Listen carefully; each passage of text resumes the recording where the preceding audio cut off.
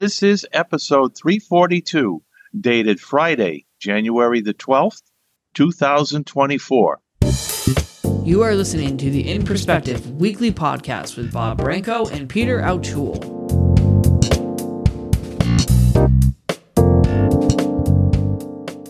Hello, everybody. Welcome once again to In Perspective. My name is Bob Branco, and this is episode 342, dated Friday, January the 12th, 2024.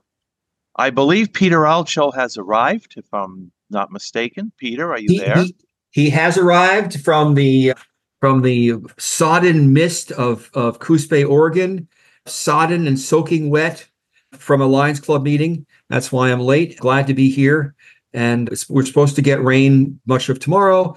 And all I can say is I'm glad we're not going to be in Kansas City tomorrow night for the Chiefs football game, where it's going to be like -4 degrees at kickoff time with the -20 wind chill factor.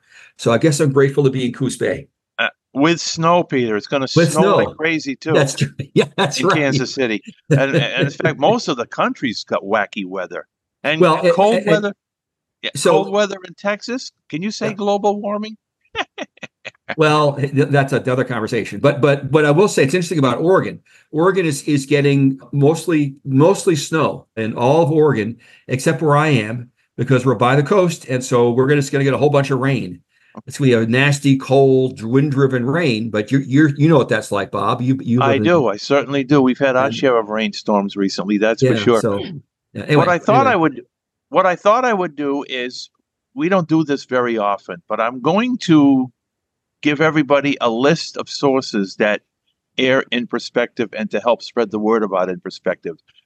I've got a running list of sources here that I would like to read very quickly, just to give everybody the credit that they deserve. We'll probably do this once a year.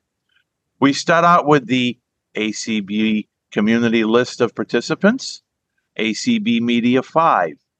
We have Audible Local Ledger. We have Audio Journal, Gatewave Radio, iTunes, JS Web Solutions, the Massachusetts Radio Reading Service, Rosie's Place, TuneIn, Your Own Pay Podcast Network.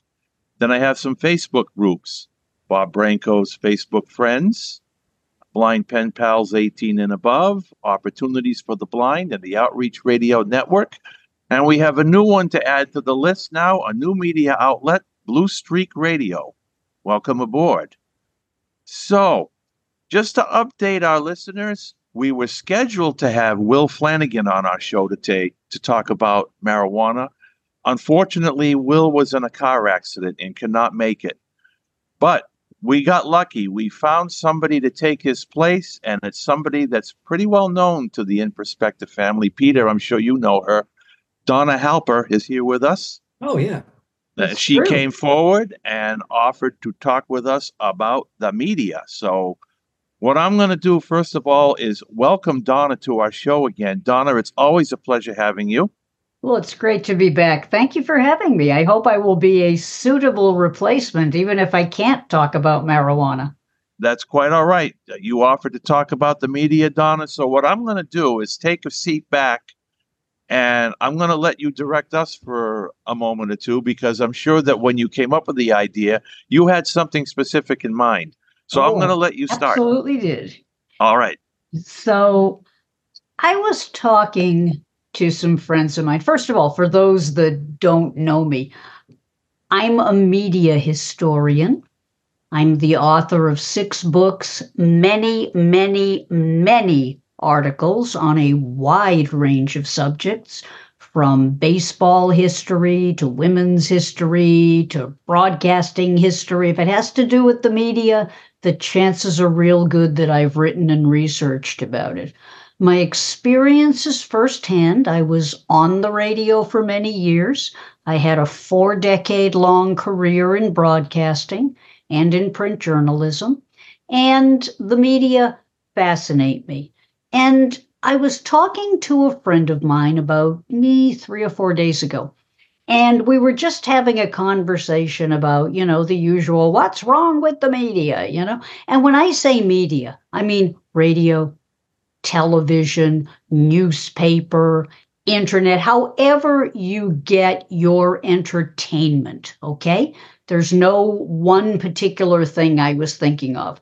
But he was just giving me this conversation about it was much better when I was growing up. And I was thinking about that. And I wondered how many people share that viewpoint. Were the media better when you were growing up? And I understand that better is a subjective judgment. Okay, fine. We all have certain programs that we enjoyed watching or listening to. And thinking in an overall sense, okay? So, Bob and Peter, let me ask you, first of all, when I say to you, were the media better when you were growing up? How do you respond to that? I'll respond first. To me, it's a no-brainer. Back in the day, it didn't seem as though reporters were so anxious for drama. Today, they seem to be hungry for drama. And I'll give you an example. Yesterday, during Robert Kraft's press conference after he and Bill Belichick parted ways, I happened to watch the press conference on television. And most of the reporters did their job well. They asked the right questions. But then you had this one reporter who obviously was looking for drama. And the question was, did Bill Belichick put up a fight? I mean, what did this reporter expect Robert Kraft to say?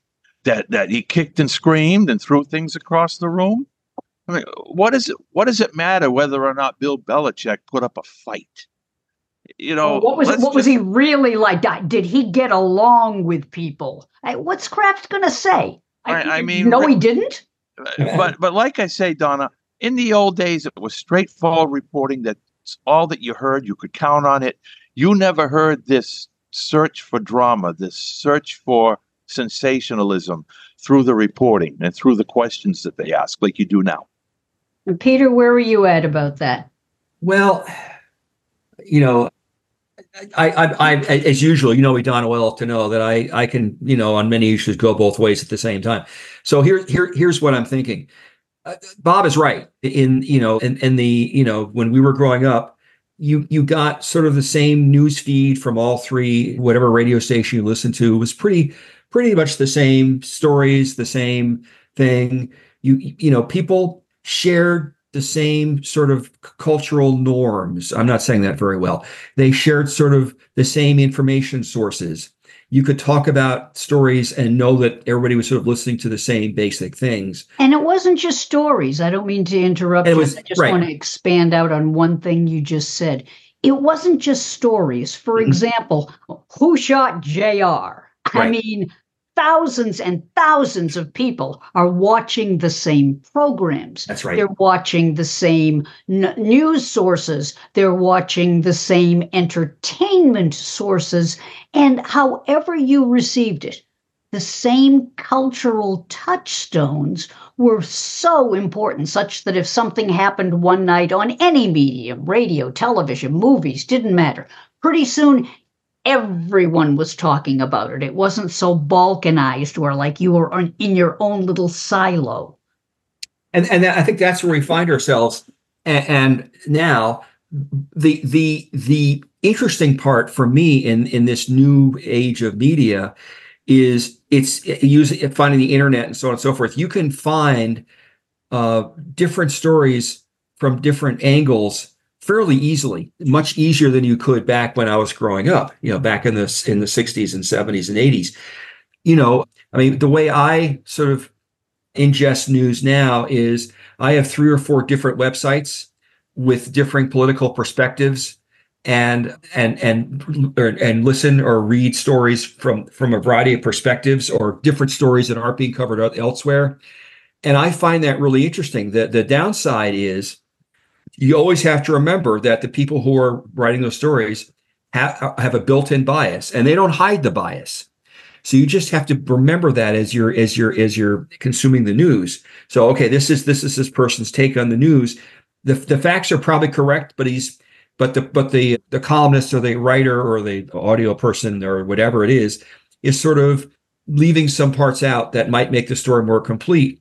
And it makes it more challenging to get the complete story. The problem with the old system is, a lot of the information was just left out of the story altogether. You just didn't get the whole story unless you read, alternative journalism sometimes, and there wasn't a lot as much out there, especially if you didn't live in New York City or in New York or around big cities. So I mean, the main problem with the media, as I see it, is when we grew up, we all shared the same sort of myth about this country. What made us great? We certainly weren't perfect, but we did certain things. But some of those myths that we shared were I think, wildly destructive. So, it's a wash for me. It's easier in the old days. I think the fairness doctrine is an issue that often comes up when I have these conversations, where news were required to report stories from all angles and are supposed to have guests from different perspectives. That was a requirement. And I go back and forth, but whether that was when President Reagan abolished it, whether that was a good thing. But what it did do is bring in the money angle, because right now, I think money it drives the whole media thing. So just to give one quick example, Fox News last year got fined a whole bunch of money because a voting election company fined them a lot of money for essentially deliberately fabricating falsehoods about them, and they settled out of court because they thought they settled out of court. And most of the media at Fox knew this was nonsense. All the emails, talked about, this is nonsense, but we're afraid of losing our audience, which, and that's a perfect example. But here's the punchline. You have article magazines or newspapers like the New York Times, who around the same time refused to run a op-ed piece by a conservative senator from, I think it was Arkansas. I can't remember the guy's name now, because the view was too controversial for the audience. And my sense is they're afraid of losing audience members. So everything is now based on an audience. NPR is based on an audience. New York Times based on an audience. It's based on the listeners that they have. And that's really unfortunate. There's also, go ahead. What you're saying is a prime example of what I think most people don't realize, that this happened, but they see the results of the fact that it happened. Okay. Yeah. In the early 1990s, under deregulation, it became more common for news to be taken over by the entertainment division. Yeah. Up until the late 80s, early 90s, news, and it didn't matter, if you were a righty, a lefty, a centrist, a libertarian, it didn't matter. The news had to be presented a certain way, because this was, as you mentioned, Peter, this was before deregulation. There was still the fairness doctrine. You still had to present both sides. And so everybody did. Whether that was good or bad is a conversation for another day. Whether everything got included is a conversation for another day. I can tell you that there were entire bunches of people that got written out of the story. However, there still was this belief that news was news. But in the 1990s, the entertainment division took over. And suddenly, news became entertainment. And when news is entertainment, you're not rewarded for telling the story accurately. You're rewarded for what Bob talked about, for coming up with those gotcha questions, for coming up with those things that'll get people aggravated. It doesn't matter what it is. It can be sports. It can be, gossip, movie reviews. Doesn't matter. Giving it straight? Nope. You got to give it in a way that'll get people to go, I can't believe you said that, blah, blah, blah. I didn't grow up with that. I grew up with experts were experts.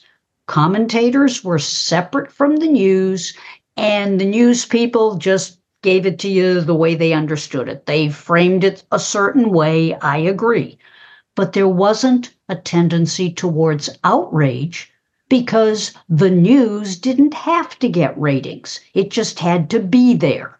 Yeah. In the 90s, it started having to get ratings. And I don't think that has been necessarily a good change. And you were talking about bias. I'm going to talk about bias, because you mentioned that In the past, we used to hear both sides of the story on a news report. Now that you don't that often, media has the reputation for showing bias, whether they mean it or not. Because, you have the Democratic spin, you have the Democratic talk radio, you've got the Republican talk radio. It's all split up, it's all divided. And I'm not sure that that's very healthy in the long run. And on talk radio is 95% conservative. And by the way, I would be saying this if it were 95% liberal, okay? I don't think 95% of anything is a good thing. In certain cities, there is only one point of view that everybody gets. Whether it's liberal or conservative doesn't concern me. What does concern me is that it's a one-sided view and no alternative views are presented. I don't think it's useful. And I say this about sports reporting too. When I hear a sports commentator who just said, the home team is always right and our players are great and there's never a problem. And I'm like, you're not being fair to your audience. Your audience deserves to know other ways of looking at the issue. And sadly, we are so balkanized now. We are so in our own little silos that you have to work really hard to find sources that give various perspectives. I think educated people deserve different perspectives. I'll be very upfront with you. I'm center left, okay? But every day I read stuff that's center right. Why? Because I've got friends that are center right. I want to know what they believe so that if I have a conversation with them, I'm not ignorant. I think a lot of media today encourages ignorance. It encourages people to just stay in their own little silo with something called confirmation bias. Confirmation bias is when you seek out sources that reinforce what you already believe. Peter, I noticed that you wanted to say something. I did, and I just wanted to talk about what I thought talk radio was at its best in New York City in the early 90s, which is just at the cusp of what you're describing.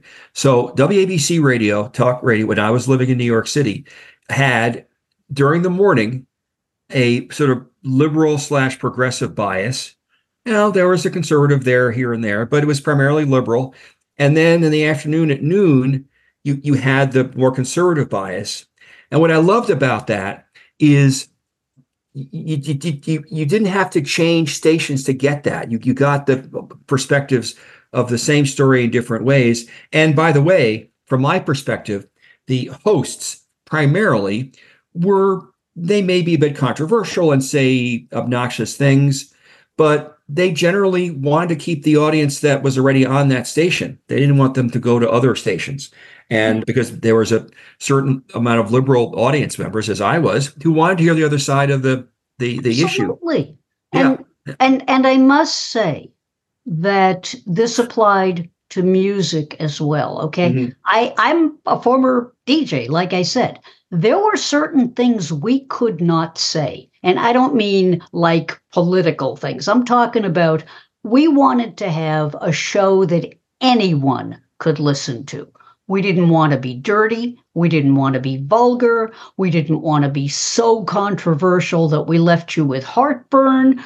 We wanted to entertain you. We wanted to be your best friend. Okay? That's how I was trained. And that's something that, yes, I still sort of hear that, but there are some programs, particularly in the morning zoo kinds of shows, where I sit there and I go like, what is the benefit of doing your show this way? I understand being edgy, and I've been known to drop an F-bomb now and then myself. I admit it, but never on the air, okay? On the air, I want it to be everyone's best friend. And if I am only going for that moment where people go, oh, I can't believe you said that. Am I their best friend? Or am I somebody that's just trying to be controversial to get ratings? In the end, I think you lose more people than you gain. Now, that's just my opinion, and I fully expect that the listeners may disagree with me, and I hope that they will let me know how they feel about this topic. I am not saying that radio was better in the good old days. Trust me, it was racist, it was sexist, it was a whole bunch of things. But at its best, it was entertaining and anyone could enjoy it because it didn't get its listeners by mocking or insulting or being rude to people. Yeah, you almost have to treat media as, in this corner, this is what they're saying, and then go to the other corner. You have to sort of, literally walk across cyberspace, to see what other people are saying. And most people don't have the time or the energy to do that. I do it because it's part of my job, but Yeah. most people don't have time to do it. And I'll tell you one thing that happens. I live in a place in Oregon right now where people are largely tuned out to the news. They raise their families, they work hard, Yep. they're concerned about local issues, how their kids are being raised and educated, and they all most of them go to church or some kind of faith community. But talking about the news, it just doesn't happen around here very much. And I think more this is casual listeners. Yeah, they're casual listeners. They're the not casual obsessed with it the way we are. Right. The casual listeners are being excluded. Why would they want to hear the kind of stuff that we're subjected to? Right. Why would they want to do that? I don't blame them. I don't blame them. I'm the same way. I listen to the news once in a while when I have nothing to do, just to see what's going on. But I'm not an addict about it. I'm more into sports. I'm more into television. I'm more into other things, in my hobbies. But I try to avoid the news as much as I possibly can. And how sad is that? Well, the other thing that really breaks my heart is the fact that when I was a DJ, and I was one for a while, okay? I was a DJ in the 60s, the 70s, the 80s, into the 90s when things started to change. And some change is good, okay? You are not going to hear me acting like a Luddite, where it's like, oh God, all new technology is terrible. I am not saying that. I wouldn't be able to have this conversation with you wonderful folks if it weren't for things like Zoom, if it weren't for things like Skype, my smartphone, etc. But on the other hand, there's also a downside to some of this because, like I said, it turns everything, even casual conversation, into entertainment because people's attention spans are getting shorter and shorter and shorter. I notice this with my students. I'm a professor these days. And by the way, for those of you that are listening in, I went back to school when I was 55. I got my PhD when I was 64. It is never too late to reinvent yourself, to go back to school. I'm always trying to learn new things. I'm delighted. But I've noticed something. I started teaching off and on in the 80s when I was still in radio full-time. Fast forward to today, I notice that students will tune out and start checking their email after about 15, 20 seconds. They are incapable, not because they're bad people, they're wonderful people, but they've grown up in a world where it's like, now this, now this, now this, now this, where it's constant stimuli coming at them all the time. And they're checking expect it, where they expect it. Am I making sense? You are. So they're checking their email during class? Yeah. Oh, I have to tell them not to. But on the other hand, it's real life. And in real life, people are so addicted to media in some cases that it's like they're constantly checking to see if there's something they miss, that whole FOMO, fear of missing out. So they'll text constantly, or they'll check their mail constantly. I know people that are on YouTube constantly. I get it. Media can be addictive. But I'm saying that there is a short attention span where the time to just appreciate. I notice if I assign an article, okay, if I assign it online, that article, as many of you know, is going to come with links. And what happens is the person starts reading, they read a few lines, they come upon a link, they click the link. They come upon another link. They click and instead of reading the individual article, they never get to the end of it. Yeah. There was a wonderful article. I noticed some hands are up. I'm delighted. There was an article way back in 2008. It could have been written yesterday, called "Is Google Making Us Stupid?" Okay, "Is Google Making Us Stupid?" It was written by Nicholas Carr, Carr. He later turned it into a book. And he had started noticing this very thing, that people are like, they start reading something, and then they get distracted, and then something else distracts them, and then something else distracts them.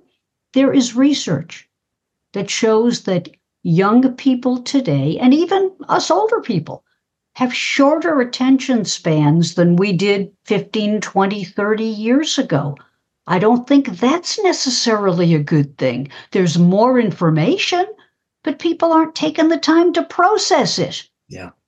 Yeah. Well, it's the difference between wisdom and intelligence, right? Wisdom gives you the perspective and the ability to make sense of the information you're consuming. And it is, and the other thing your comment reminded me of is there's also research, as I understand it, that talks about how outfits like Google have studied this stuff and know exactly how to get that part of the brain engaged so that it becomes more addictive. There was an article in the Wall Street Journal. I have it. I'll send it to anybody that wants it because I know it's behind. Yep, I know it's behind a paywall. But they did an entire series about how Facebook and various other social media outlets intentionally changed around their algorithms. Yep. Because they knew that anger gets people more engaged, okay? If I were to get on the air and insult all of you nice folks, people would be screaming, they'd be furious, they'd be this, they'd be that. But sadly, that seems to work with people, and social media have adapted to it by empowering the posts that make people angry and minimizing the posts that may be more accurate, maybe kinder and gentler. And yet, the companies that are doing this to manipulate your emotions so that you will stay engaged longer. A sad commentary. And I would also argue, and I'm not sure what the research shows on this, Donna, that there are people who engage in this and decide, you know what, I don't want to do this anymore. I'm just going to, this happened to me actually with Twitter. I love Twitter. I love the engaging with Twitter. And then I had to go in the hospital back in 2021, and I was putting my life back together. One of the things that I chose not to do, it wasn't a conscious choice. It was a subconscious choice, was never to go back on Twitter again. And I don't regret it at all. I don't mind being on Twitter. I don't like what Elon Musk has done to it. But you get the idea. No, but I know exactly what you're saying. But I'm saying that, like, coming as I do from an older generation, I mean, yeah, I'm still young and cute, but I still am able to manage how long I'm on social media. I ignore certain kinds of posts because they're just like not worth my time and energy. Yeah. But I see so many other people that just end up down that rabbit hole. And I'm not just talking politics. I'm talking about anything, okay? I was asking the friend that got me started on this conversation, but what started this all together was an episode of Fargo. Now, I don't know if any of you watch or listen to Fargo. It's a series on FX. Comes up every couple of years. The producer, director, a guy named Noah Hawley, he comes out with a new series every few years. It's always really good television. It's very thought-provoking, very dark sometimes. But long story short, he has a wonderful soundtrack, and he always picks really interesting songs to go with each episode. And the other night's episode, he had Whipping Post by the Allman Brothers Band. Now, I was in album rock radio when that song came out. I hadn't thought about that song in years. And when I started listening to it, I was like, oh my God, I remember where I was, when I was, who I was with. I mean, there are certain songs from back then that just take you back. And that's the other thing I was going to ask about. Are there people today who have songs like that just take them back? Or are we so focused and so driven and so dominated by this polarization that we don't have time to even appreciate a great song? So I will give you my take based on my interaction with two 11-year-old, my step-grand twins, who are wonderful, terrific people. And they are absolutely hooked on Taylor Swift. They As love is billions Taylor of other Swift. people. But what's interesting to me is Donna, your question. These folks will I'm sure their tastes will change over time, and I've told them this, and they laugh at me. But their tastes will change over the next few years. But they're always going to come back to Taylor Swift songs. Absolutely. They're always so. It still happens. There are certain. There are certain musical groups or music that will always. The difference, as I see it, is that we're not listening to the same music, right? Boom, so boom. so there's You're making my point. We're circling around to what we started talking about because of the fact that radio is no longer as dominant. And that's fine. Media come, media go. Radio isn't going anywhere. Millions of people listen to it every week. But because a lot of young people get their music from YouTube, from Spotify, from Pandora, like every semester, I ask my students if they have a favorite radio station and a favorite DJ. Now that you want to talk about no-brainers, when I was growing up, that was a no-brainer. Yeah. Everybody had a favorite station. Everybody had a favorite DJ. Terrestrial radio. Everybody had favorite groups, this and that. Today, I ask that question. My students just look at me. Mm-hmm. Like the only time they listen to radio is if they're in their car with their parents. Yeah. The rest of the time, they get their music individually. There's no shared national experience like there used to be. But see, I'm not sure that's fully true, Donna, because I'm going back to twins. There is the unusual person like Taylor who has caught fire. I mean, she was the Time Person of the Year last year because of the impact she had in this country. It was mammoth. It wasn't just among kids. You know this as well as I do. It was among adults. It was funny. I'd forgotten about this, but I texted my pastor, my old pastor in Missouri, and told her about the wedding that I was about to have. And I said, we're doing a Taylor Swift song, totally forgetting that she had just gone to a Taylor Swift concert. And her question was, well, what song? And I told her, and she said, perfect. And that was sort of the end of the conversation. But there are people who sort of transcend. There's still people who transcend this stuff and make it work. I'm sure there are other, but Taylor Swift is the obvious one. But there are others too. I had a Beatles song at my wedding. I mean, Well, yeah, but that's the point. There are groups and people who transcend the balkanization of stuff because they do, but it may be harder to do. And then the same thing applies to. And the other thing that's going on, which is sort of annoying, is I'm not much of a country music person, but you'll hear the same song with two different arrangements, and the one that crosses over has this arrangement that sounds like every other arrangement that loses the country sound, if that makes any sense, or hides it, and it's too bad because the country sound is terrific. There's so much great stuff. In fairness, though, the idea of having crossover hits, stars were trying to do that back in the 60s. I know, but was less of an effort to sort of homogenize style. I mean, yes, I know what you're saying. You're right. But we do have at least one hand raised if you'd like to. Sure. Why don't we invite the participants? That was going to be my next question because I understand that I'm substituting, but I hope I'm at least creating a good conversation for people. But before we do that, this is In Perspective, Bob Branco, and I'm Peter Altschul, and let's see what the audience has to say.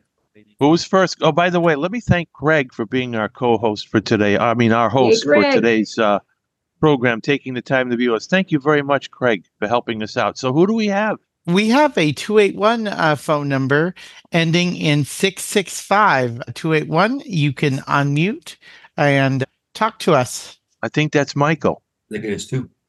It is. Hey, hello, Michael. Everybody. Say hello to Donna Helper. Hi, Donna. Hey, Mr. Mike, I hope you're enjoying the conversation. I am. This is very interesting. It's a very interesting conversation because I had a similar conversation with somebody not too long ago. But and you guys have brought up some really good points. But the thing I want to throw in is, and this happened in the last conversation I had about journalism. I guess it was somebody on Sports Roundtable. The aspect of journalistic integrity. You know, when you talk about the way they taught, and I don't know how they teach now, taught journalism in the old days was report the facts, report the story, search for the truth. And nowadays, and Peter gave a great example of the Fox fiasco last year. The interest is now on the money and the audience, like you said, Donna, the audience, and not totally leaning toward the truth. And that confuses people because we can throw in education here is because we're not teaching our students to think critically, to synthesize and evaluate all of the sides of a story. Well, this is what really bothers me because, first of all, I am a professor of journalism, and I can assure you that we do still teach to be fair to the facts, to not get out in front of the facts. What I think is the most confusing for the average person is when we were growing up, and again, I don't want to turn this into, the good old days were, but not what I'm saying. But when we were growing up, commentary was totally separate from news, okay? Today, on many, particularly of the cable channels, but not just the cable channels, you might have commentators right on the same program with the news people. And for many listeners, particularly casual listeners, they may not be able to tell the difference between commentary and news. News is going out and gathering it and seeing the facts for yourself. Commentary is just giving your opinion about it. And a lot of those opinions are just totally biased and free of fact. They're trying to make political points, or they're trying to score points for the home team or whatever. But the idea of accuracy and fairness, it's still there, but it's in competition with outrage and controversy. My point exactly. Okay. So Donna, before Michael, you go, your comment reminded me of something that happened to me that was very jarring. I was interviewing for a job at the University of Missouri's journalism school, which is one of the best schools in the country. And I was interviewing with, I can't remember, the assistant dean of graduate student studies. And I can't remember how this conversation got started, but I asked him sort of, so what's the, what are the key skills that you teach your students on the graduate level? And he said something along the lines of, our job is to tell a good story, with the facts being, researched and so on and so forth. But it felt that the roles are reversed. It wasn't starting with the facts and molding them to a story. It was starting with a story that the person wanted to tell, and then getting the facts to fit the story. That was sort of the impression I got from the guy's answer. And I was really startled by that answer, because if that's what some journalists are teaching, that's sort of more public relations than journalism. But we're back, Peter, we're back to the same problem. And by the way, I'm going to pause for a second and do something thoroughly unprofessional. I noticed that Anne is on this, and Anne was in the article that I very kindly asked her to, she was very kind to participate in the article I wrote for Radio World. Peter, you were in it, several other people. I couldn't get to all the people I wanted to have in it, but I just noticed that Anne was there. Hi, Anne. Hello. So back to the point, though, and then we'll get to some other hands. Unfortunately, now that the radio and television news divisions are being supervised by the entertainment division, it's got to be entertaining. Yeah. I never thought about whether Walter Cronkite was entertaining. I never thought about whether Dan Rather or anybody else writing Huntley and lefty. Brinkley. Didn't even know. Johnny Most. I knew that Johnny Most was like, oh my God, anything the Boston Celtics did, it was perfect. But I never thought about, is he a Democrat? Is he a Republican? Who does he vote for in the last election? I couldn't have cared less. Okay. It just wasn't front and center, if I'm making sense. Okay. I couldn't have told you what Walter Cronkite's politics were. And I listened to him and watched him for like 3 decades. Still didn't know what his politics were. So the fact is that it was not something you talked about. You didn't talk about your religion. You didn't, not because you didn't have one.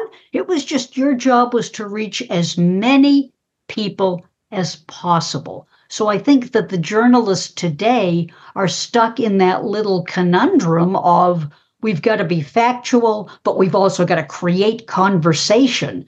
And it's very hard to do both sometimes. What do you think possessed? To create a story that creates conversation. The whole thing about storytelling for me, as a guy who worked for Reuters for quite a while in the early 2000s, that was not what Reuters was about. Reuters was about, doing research and getting a news thing out. It wasn't telling a story.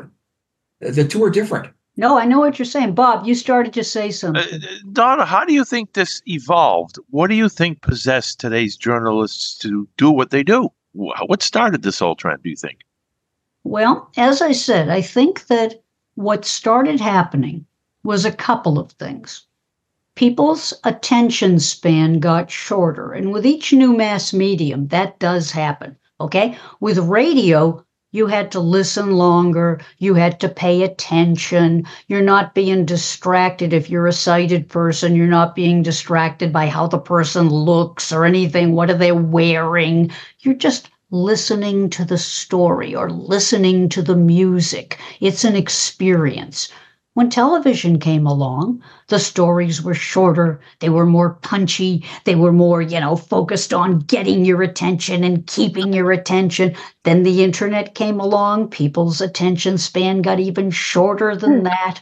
So that normal evolution of each new mass medium causing people to be less and less and less focused and more and more and more distracted.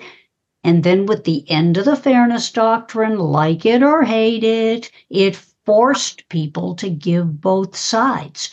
When you no longer had to give both sides, that opened the floodgates to one-sided programming from all different kinds of, whether sports, whether music, whether politics. Suddenly it was all like, oh, good, I can just be for the home team. I can mock everybody else. And that's what there's a whole bunch of people that have grown up with, and they think that's the norm. And I don't think Greg, we're necessarily any better off for it. Greg, do we have any other hands raised? We have someone in Clubhouse, Greg. My hand. I see several people with hands raised. I see Alice and I see Brad. Hold the audio now unmuted. Hello? Yeah, Hi, this is Alice. I just unmuted. We've had someone here in Clubhouse and Hello? Can you hear me? hang on. Yes, you have to mute your jaws, though. Try hitting the keys to shut the jaws down. But whoever was first, Brad, will take. Yeah, we have Mr. Chef there in Clubhouse. Yeah. That's what he shows up on Clubhouse. Go All ahead. right. Yes. Hi. Yeah. So the thing is, I feel that a lot of the people want, if you want straight news, I would say listen to NPR. NPR today would be probably the most straight news if you can think of.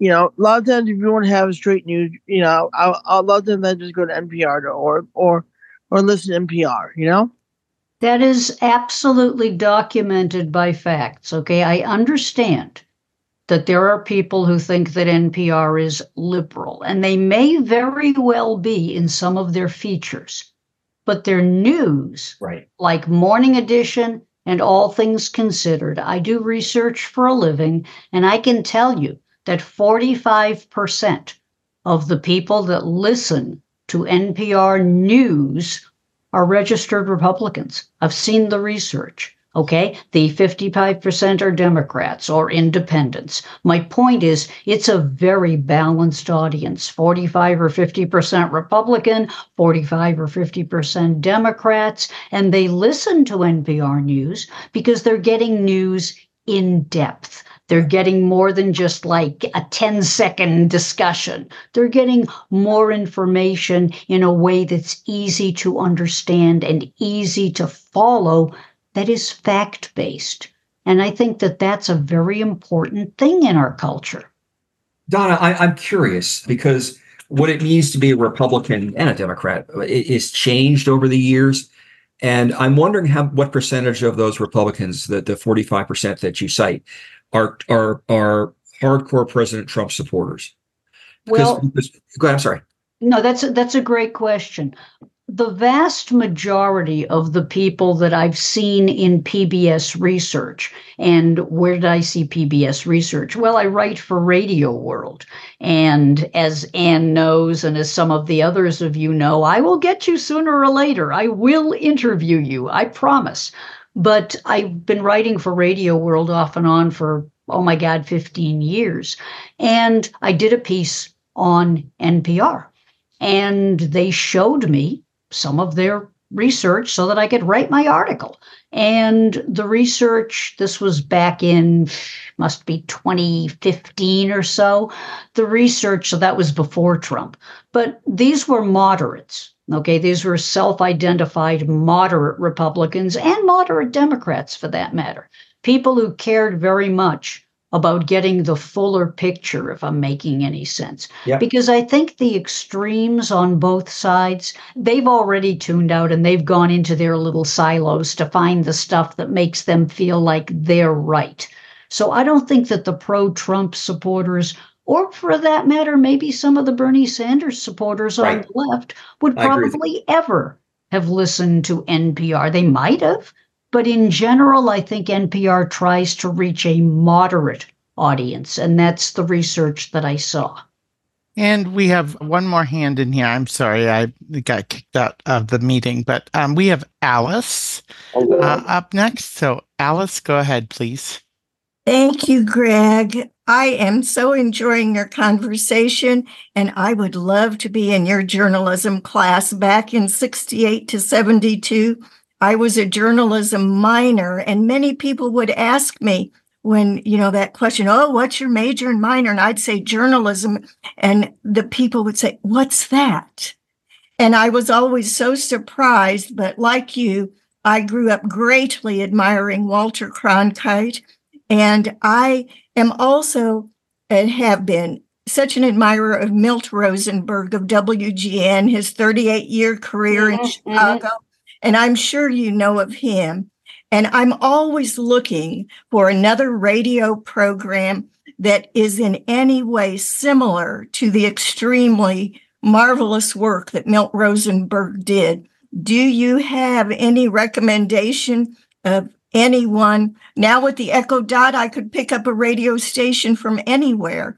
But is there anyone doing that work as Milt Rosenberg did, those interviews? I think there really are at the local level, okay? And I think if you just go, because of the fact that we have, here again, good things about the internet, because we have internet radio stations from all over everywhere and various apps that let you get radio from all over everywhere, I think you will be able to find at some of the local stations that there are some wonderful personalities. I mean, I can think of some in my own town. I'm in Boston.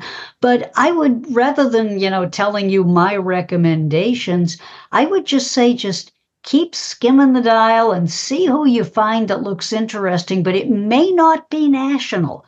It may be one of those smaller stations, and you're just going to go, wow.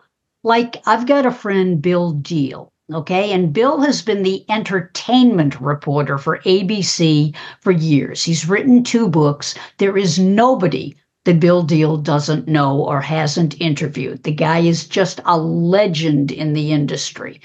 And I find his work fascinating. Okay, mostly he does obits, but the way he does them is just It's interesting. He tells a story about the interesting things the person did in their lives. See, I'm a big fan of storytelling, and I really do believe there are some people out there doing it.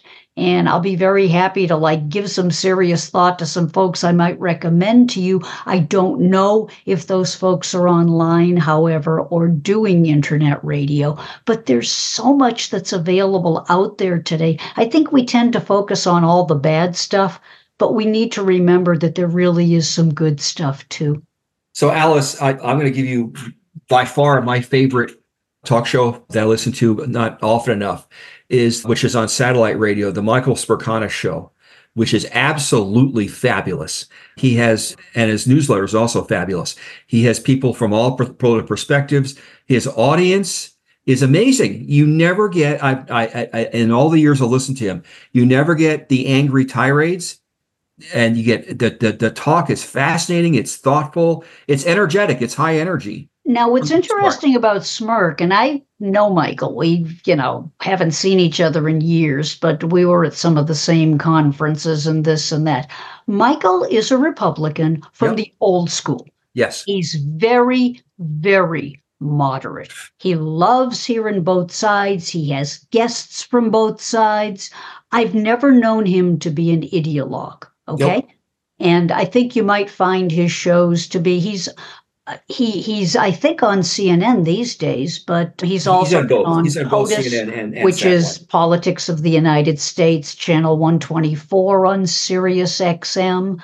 But you're right, Peter. There are a number of talk show hosts like that. And we have one more hand. We have Anne. Yes. Anne, go ahead. Hey. Anne, Hi, how are Donna. you? Hi, Peter. Oh, we Hi, had such Bob. Hey, wonderful Annie. conversations, Anne. You and I had some We great did. recollections of FM radio. Oh my gosh. Yes. And the article was wonderful, by the way. You okay? Did I do you right? Of course. Yes. 100%. 110%. And am I doing okay as a substitute guest? That's plus. what got me to log on, Donna. I A heard plus. it was you. And I was like, oh, I got to come on.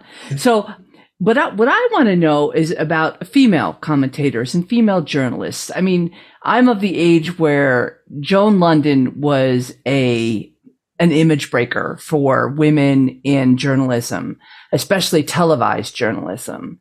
And I just want to know your thoughts on that and who you think are like front runners or steady people in terms of, like you're talking about, that, being a moderate and being fair and still having some of that traditional journalistic point of view.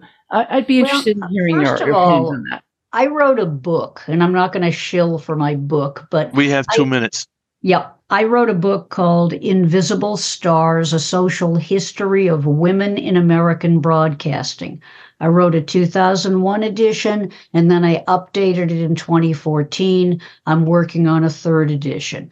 I've lived to see so much change, okay? When I was first getting started, I was the first woman in the history of Northeastern University to ever be on the radio, and somehow the Republic did not fall. I was just inducted a few months ago into the Massachusetts Broadcasters Hall of Fame. Congratulations. Thank you. Wow. For being Yeah. a first just about every place I went, and also for doing groundbreaking research on pioneering women in broadcasting. I'm a fan of Rachel Maddow. Whether you agree with her politics or not, she is deeply sourced, she knows a lot about history, and she tells a great story. Yeah. Now, years ago, she wouldn't have gotten beyond first base. People would have said to her, nobody's ever going to listen to a woman who's a historian. How could you possibly get on the air? And yet she has one of the highest rated programs in cable news. She's on MSNBC. And there are other women on all sides of the political equation who are just good storytellers, and also some good female announcers, because you no longer have to sound sexy. You can just sound like yourself and be yourself and tell a good story. So again, yeah, I've lived to see this change. Is it perfect? No. But is it now no longer unusual for women to be announcers or to be commentators or to be people who discuss the issues intelligently and are just treated like, oh, that's a person who can discuss the issues rather than, we've got a woman on the air? Right. So, so I'm glad to see it. Yeah, and thank you very much for your contribution. Sure. I'm afraid we're going to have to wrap it up because there's another program coming on ACB Media very, very shortly. So, Donna, thank you for bailing us out today. Oh, my pleasure. I'm normally not here, but I was working on some research and I saw your email about your guest couldn't make it. And I said, gee, maybe I can step in. So I hope I did okay. No, you Thank you terrific. for having me. Welcome Perfect back. timing. We should get you back. Well, thank Absolutely, you for having Donna. me, folks. I love you to bits and pieces. And we love you too, Donna. Thank you very much for your contribution. Next week, our guest is somebody that many of you are familiar with, Dan Spoon. I still think he's the interim executive director for ACB. If he's not, then correct me. Interim executive director of the American Council of the Blind, Dan Spoon, will be with us next week on In Perspective. Thank you very much, Peter, Donna, Greg, and our participants. Take care, everybody. Raymond Gay, thank you for what you do as well. I'm Bob Branco. Go safe with God's abundant blessings. Have a nice week, everybody.